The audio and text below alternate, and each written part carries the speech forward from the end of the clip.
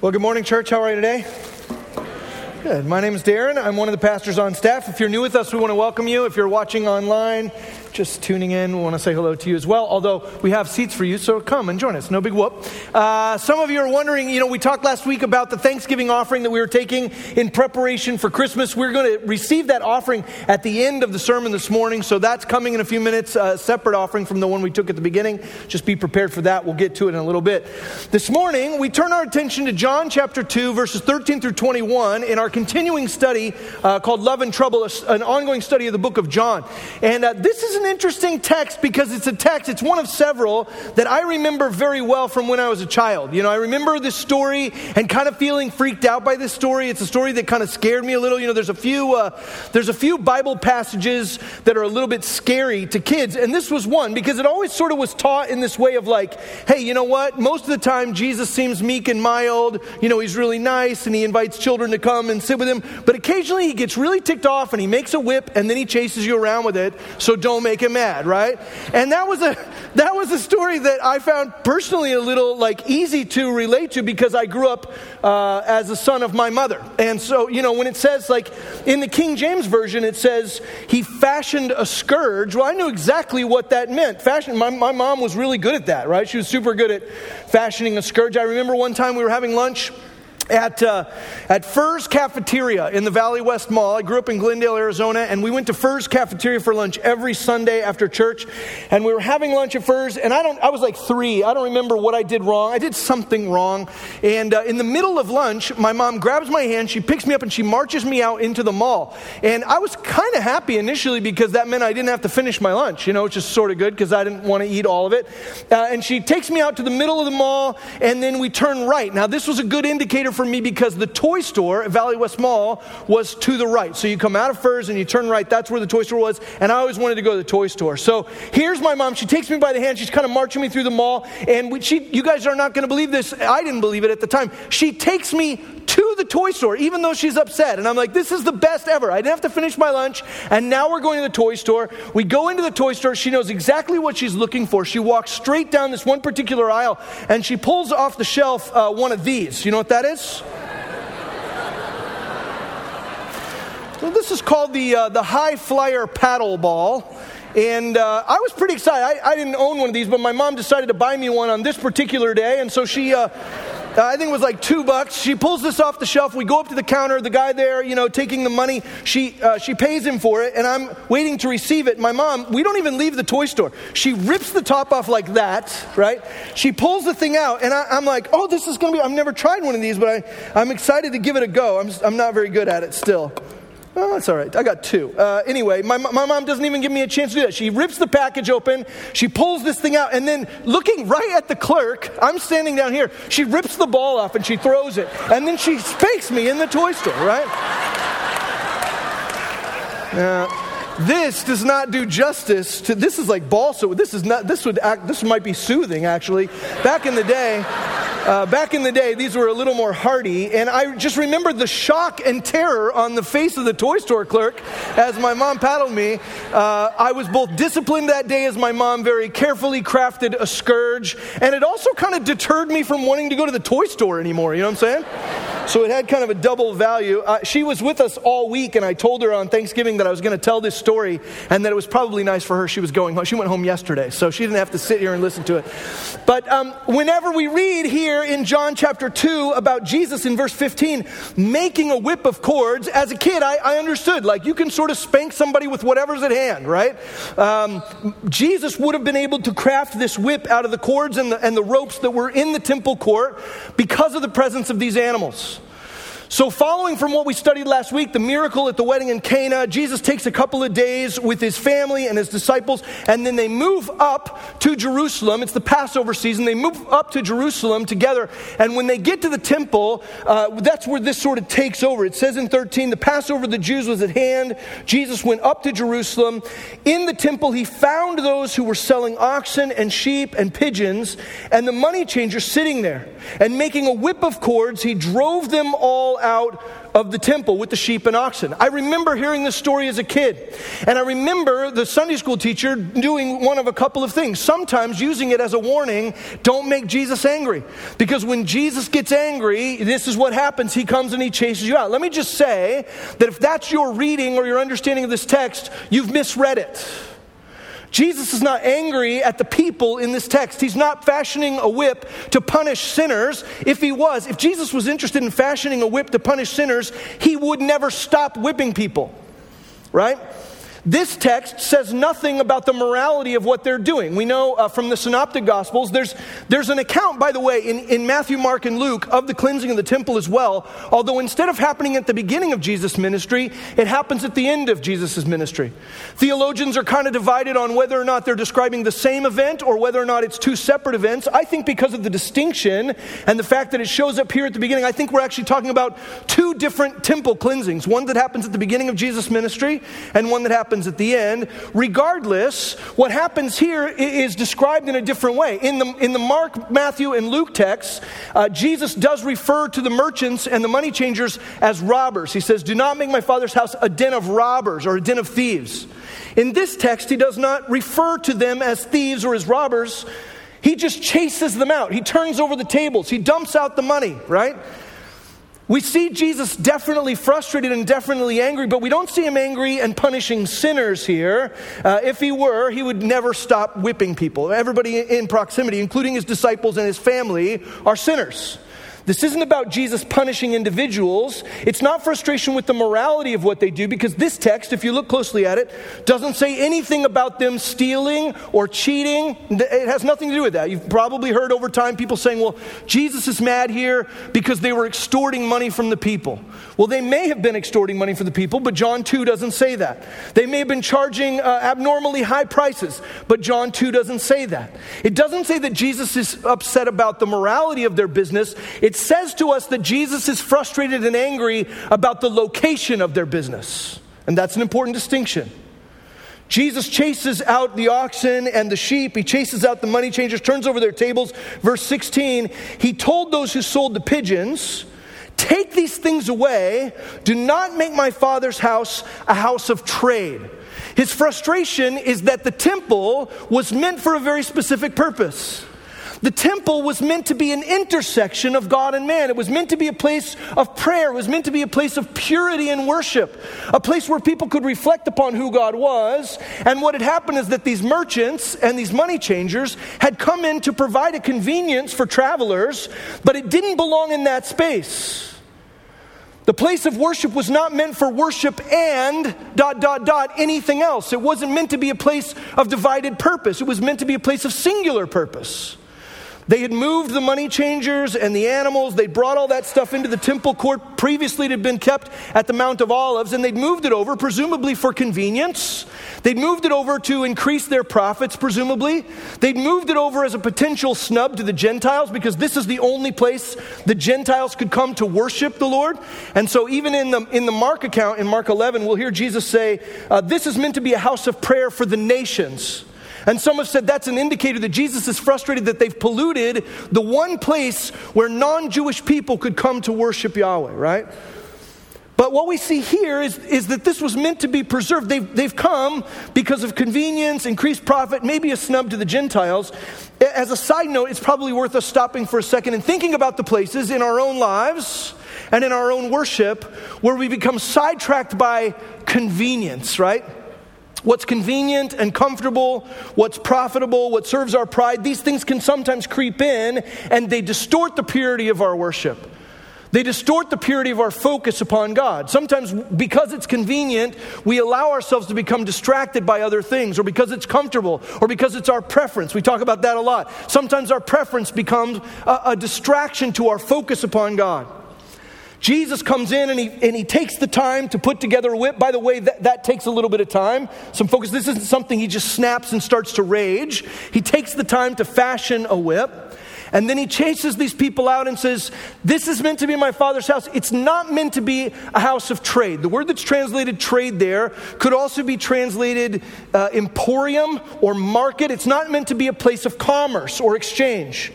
It's not meant to be a place where exchange is made. It's not meant to be a place of trade. And that's really telling. That Jesus isn't frustrated about what they're doing. He's frustrated about where they're doing it. And in fact, he tells them, take your pigeon somewhere else. Do what you're doing in another place, but not here. Why? Because it says, and the disciples realized, verse 17, his disciples remembered that it was written. It's written, by the way, in Psalm 69, verse 9. If you're journaling or you're trying to keep some cross-referencing here, in Psalm 69:9, David, the psalmist, talks about the reproach that has come upon him because of his zeal for the house of God. The disciples in this moment remember this messianic prophecy in the Psalm of David about the Messiah being zealous. Zeal essentially means burning with passion, on fire with passion. That he's zealous for the house of God. The disciples remembered that it was written, zeal for your house will consume me. That word in the King James Version, I think the word there that's translated consume is translated will eat me up, right? It will devour me. A zeal for God's house consumes him, and literally, a passion for God's house consumes Jesus to death in some ways, because when the chief priests and the scribes, when the Pharisees look to bring their accusations against Jesus, in Matthew 26, they will use what he's about to say to them as part of their accusation. He's going to say to them, destroy the temple, and I'll rebuild it in 3 days. If you look at Matthew 26, when they're bringing accusations against Jesus to crucify him, one of their accusations is, he said he would destroy the temple and rebuild it. For the record, that is not what he said. He suggests in John chapter 2 that they destroy it and that he would rebuild it. But Jesus is consumed with a passion to keep the temple pure, to keep the place of worship pure. It's not a place that's meant for communing with God and anything else. It's meant to be a place of prayer and worship that is pure. And so Jesus makes this whip and he chases these people out. Now look at what happens next. He chases them out. The disciples in 17 remember what has been said about the Messiah. Verse 18, the Jews said to him, what sign do you show us for doing these things? This is an interesting response from them, by the way. They don't say, hey, don't do that. Or hey, we aren't making this into a marketplace. We're not making it into a place of commerce. We're not making it into a place of trade. They don't even take the time to sort of reflect upon the accusation that Jesus has made. Right? The Jews don't have anything to say about the claim he's made, about them turning the temple into a place of trade. Instead, they say, what sign will you show us to prove that you have this authority? Well, what is it they're doing? They're essentially engaging in trade of a different kind, right? Jesus has just said, this place isn't about exchange. It's not about trade.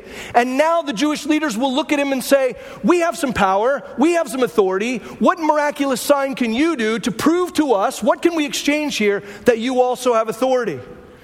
But Jesus has just said, I'm not interested in trade. He looks at them in their request for a miraculous sign, and this is what he offers them. Look at verse 19. Jesus answered them, destroy the temple, and in 3 days I will raise it up. Destroy the temple. The temple is the heart and soul of Jewish worship. I mean, it is their treasure above all else. It is a precious place. The idea of them destroying the temple is ludicrous. But Jesus says, you want a sign? Destroy the temple and I'll raise it up in 3 days. They look at him. In verse 20, the Jews said, it has taken 46 years to build this temple, and will you raise it up in 3 days? We've taken 46 years to get it to this point, and you're going to build it in 3 days. Really, that's who you are. John, giving us an aside here, the author, he tells us in 21, he wasn't speaking about that physical place. It says when he was speaking about the temple of his body. When therefore he was raised from the dead, his disciples remembered that he had said this, and they believed the scripture and the word that Jesus had spoken. John here giving us a little insider information. He lets us know. Remember, by the way, the entire book of John, if we look at John 20, the writer says, I'm writing this whole thing that you would know who Jesus is and believe in him. So across the way and throughout the text, we see John pointing out places where belief occurred. We saw that last week with the miracle of Cana when he turns water into wine, and it says his disciples believed. Here's another account where Jesus does something spectacular and belief is the byproduct. But John, giving us some insider information, says at the time when Jesus made the whip and he chased all the people out, he said this thing about the temple being destroyed and raised in 3 days. We didn't get it then, but listen, down the road when he rose from the dead, then the light bulb came on above our heads and we remembered what he had said about raising the temple, and it all clicked together for us, and we realized he wasn't talking about that building. He was talking about his own body right? And we believed. We remembered what he had said to those leaders when they accused him, when they asked him their question. He said, destroy the temple and I'll raise it up. Now, here's the deal for us this morning in the time we have. We have to look very closely at what's happening, because Jesus, in what he declares in this text and what he does in the temple, is not just making a literal claim. Literally, Jesus could have raised the temple from the rubble had they destroyed it, right? He has the power to raise it in 3 days, even though it took them 46 years. But on another level, literally, he's pointing to the fact that he will die on the cross, that he will take the sins of mankind upon himself, that he will shed his blood and be buried dead, but will rise again in 3 days and create a whole new way of doing things. So Jesus looks at them and says, destroy this temple, which they will. They will accuse him and they will have him killed. Destroy this temple and I'll raise it up. He's talking literally, but he's also talking typologically. He's talking about himself. The temple is a type of himself. You see, Jesus himself is the place where man and God meet. In the past, God and man would meet in the tabernacle, or they would meet in the tent, right? We talked about that when we were studying Hebrews. Then they have this temple, and there's the place of the Holy of Holies, where the presence of God is said to reside, and man could draw near to that as the place of intersection between God and man. But with the resurrection of Christ, with his death and resurrection, there is no more need for the temple. Remember, the curtain was torn. Jesus becomes the place of intersection between God and man. He is the temple. That's why in Matthew 12, when he's being accused of doing things on the Sabbath, Jesus himself will say, I tell you, something greater than the temple is here, right? Something greater than the temple is here. It's called Jesus.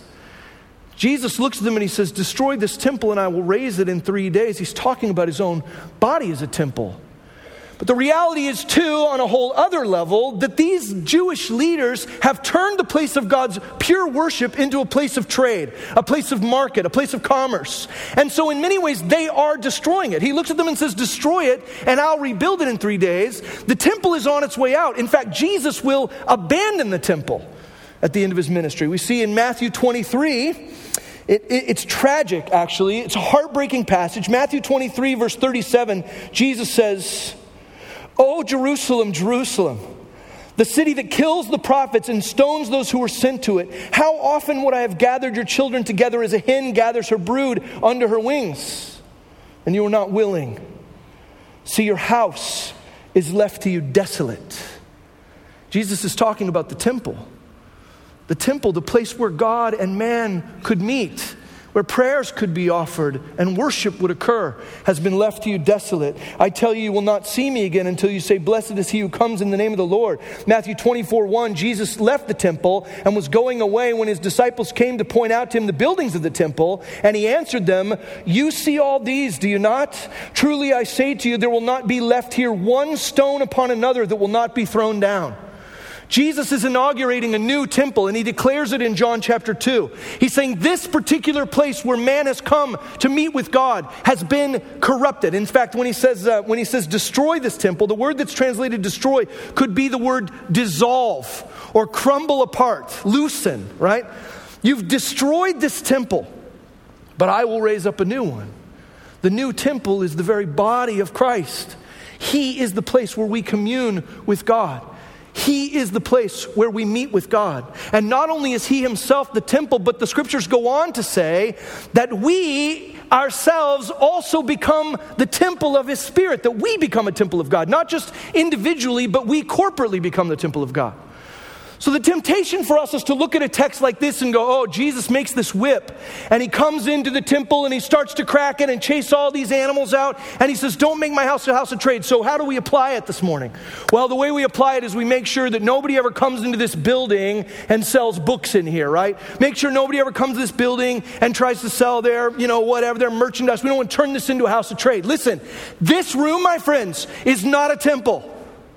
There is a reason why outside the doors it does not say sanctuary. This room is not the sanctuary of God. This is not the place you come to draw near to God. We have a sanctuary, and it's here. And it's here in us. Listen to this, Ephesians chapter 2. Ephesians chapter 2 verse 19 says, "So then you are no longer strangers and aliens, but your fellow citizens with the saints and members of the household of God, built on the foundation of the apostles and prophets, Christ Jesus himself being the cornerstone, in whom the whole structure being joined together grows into a holy temple in the Lord. In him you also are being built together into a dwelling place for God by the Spirit." The Spirit of God lives within us. We are the temple, and together in our community, we are a house being built as living stones for God to reside in.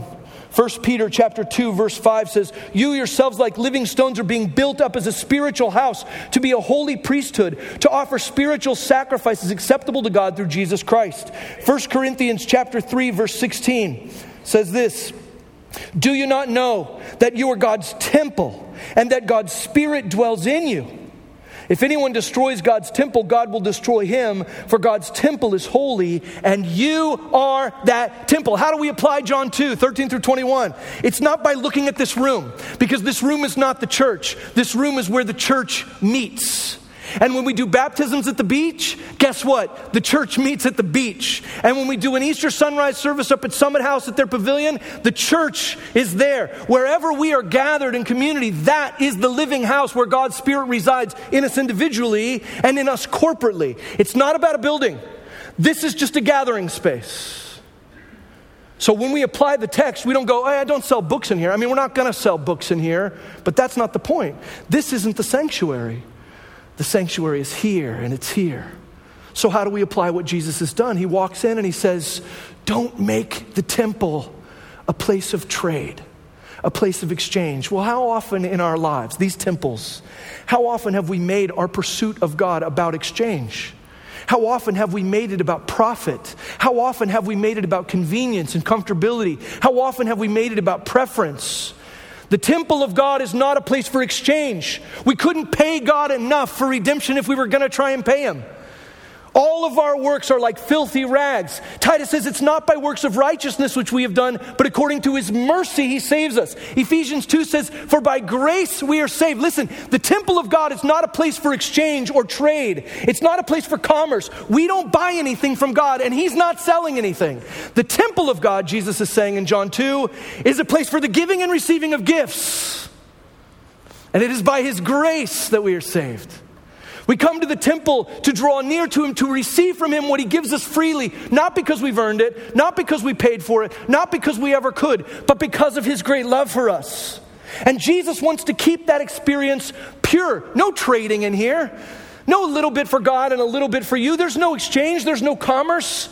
It's meant to be a place of worship where gifts are received from God and then sacrifices of praise are returned to God. Not because they purchased anything for us. We don't worship God. We don't give of our tithes and offerings. We don't sing his praise because we want to get something from him. We worship him and sacrifice because he's given us everything already. And so we have to listen for the whip crack of the Lord Jesus this morning. We have to listen for the crack of the whip over the top of our heads to say, what are the places in this temple and in this temple where it's become a place of exchange and it was meant to be a place for the giving and receiving of gifts and the return of sacrifices in honor of him? What are the places where I've come because I want to get something from God? Or I'm hoping that if I show up for the service or if I put money in the offering plate, he'll do what I'm asking him to do. That's trade. That's exchange. Things in the temple of God are not meant to be bought and sold. They can't be. They're meant to be received. And they're meant to be returned freely. My heart of gratitude. So you and I, we listen for the whip crack over the top of our heads. 1 Peter chapter 4, verse 17 says, it is a time for judgment to begin at the household of God. And it begins with us. What will be the outcome for those who do not obey the gospel of God? We have to carefully craft the scourge and drive the commerce out of our temple. Our individual temples and our corporate temples. We've got to get rid of the trade, the exchange that happens there. And preserve the temple of the Holy Spirit within us and within us as a place for the giving and receiving of gifts alone.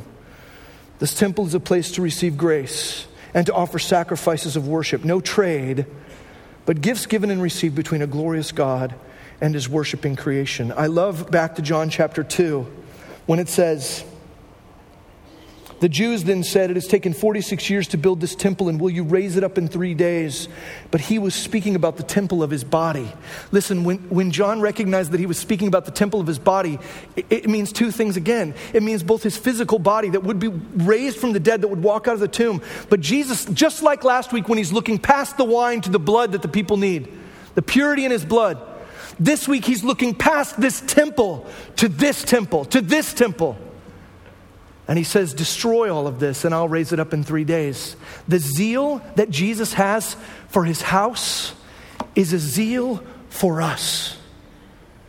It's a burning passion for us, for our purity in worship that literally consumed him to death. Psalm 69, zeal for your house will consume me. A messianic psalm looking ahead to a Jesus who would give up his life to preserve for us pure and unadulterated worship, where no commerce or exchange or trade creeps in. He said it, but he was talking about his body. We are his body.